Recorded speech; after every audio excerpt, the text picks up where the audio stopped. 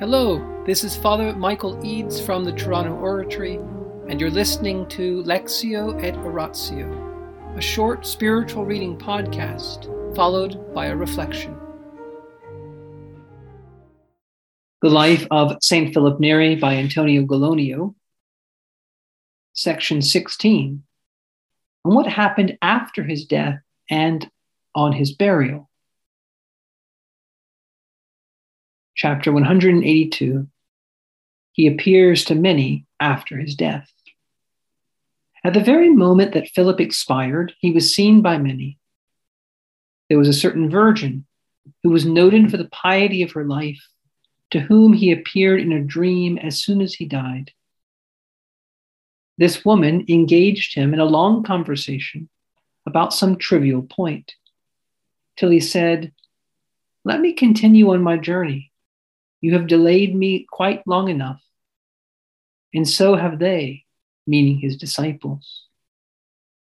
In saying that, he was lifted up and disappeared. At the same hour, indeed, the very same instant, another virgin, consecrated to God, saw the Holy Father while she was asleep. She was dressed in white. He was dressed in white clothing, glowing with celestial light, with two youths on either side of him. He said to her, "As you can see, I am being carried up to heaven to receive the reward of my labors. You must therefore do all you can to persevere until death in the way of life you have undertaken. If you do that, you will come to share in my joy, and you have nothing to fear. I will pray to the Lord for you continually." And having said that, he vanished from her sight. The virgin awoke from her sleep in joy and wonder, and pondered in vain what the vision could mean. She spent the rest of the night unable to sleep, thinking deeply about the matter until dawn, when someone came to tell her that Philip had died at the time that she had been given her vision.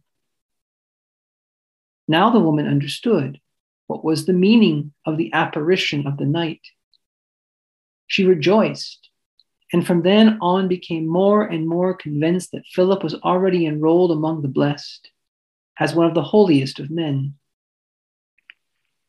There was a devout nobleman, whose name I shall omit out of respect for his modesty. He lived in one of the cities of Italy, about 100 miles from Rome. And he too saw the Holy Father quite clearly at the exact moment that Philip departed from this life. He is unsure whether he was awake or asleep at first. Philip said to him, "Peace to you, my brother. I am now on my way to a better place." He had hardly said that when the nobleman woke up entirely, now quite certain that he was not sleeping. And still he seemed to see Philip, whose face looked so joyful, and who was repeating the words, "Now I am going to a better place. Now I am arriving at a place of joy." And after these words, he vanished from his sight. In the name of the Father, and of the Son, and the Holy Spirit, amen. Angels of God, our guardians dear, to whom God's love commits us here, ever this day be at our side to light and guard, to rule and guide. Amen. Most Sacred Heart of Jesus, Teacher of teachers, have mercy on us. Saint Philip Neri, gentle guide of youth, Apostle of Rome, vessel of the Holy Ghost, pray for us. In the name of the Father, and the Son, and the Holy Spirit. Amen. 3 people.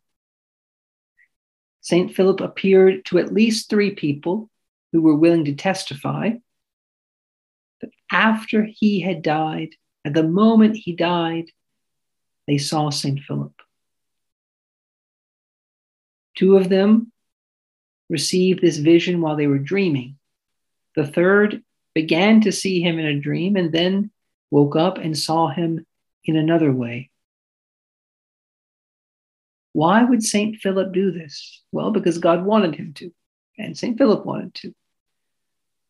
But why would God want St. Philip to appear to these people? We don't know exactly. God gives special graces. God gives distinct graces to each person according to his best wisdom for each of us. And these three people were chosen by God to receive this special message for their own perseverance and for the salvation and perseverance of others.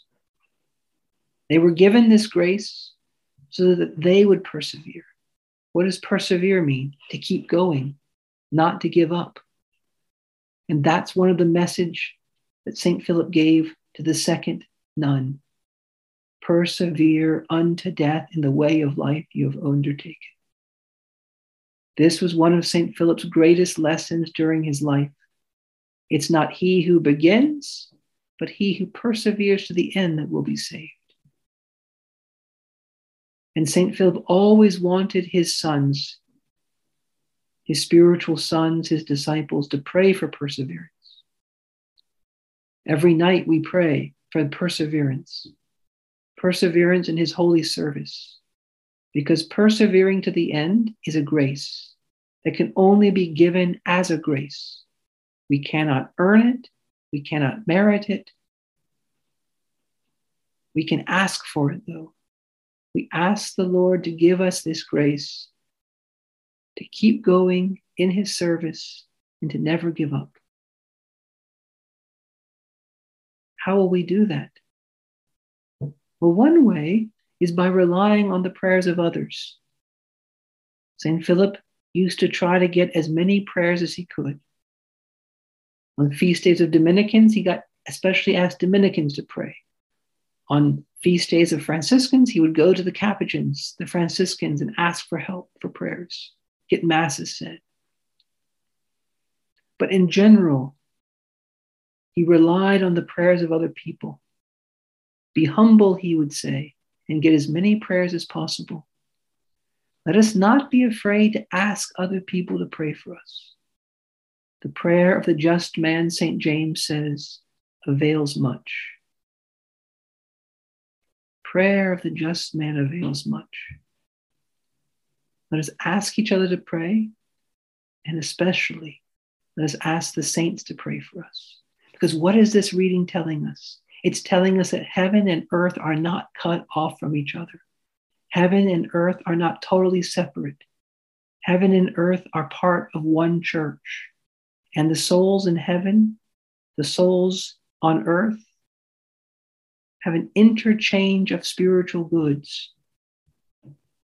We can communicate with them, and they, by God's grace, can be aware of what's happening on earth. And St. Philip promised us that he would pray to the Lord continually for this nun, because he in heaven was given access by God to what's happening here. From the wedding feast of the Lamb in heaven, he prays for us.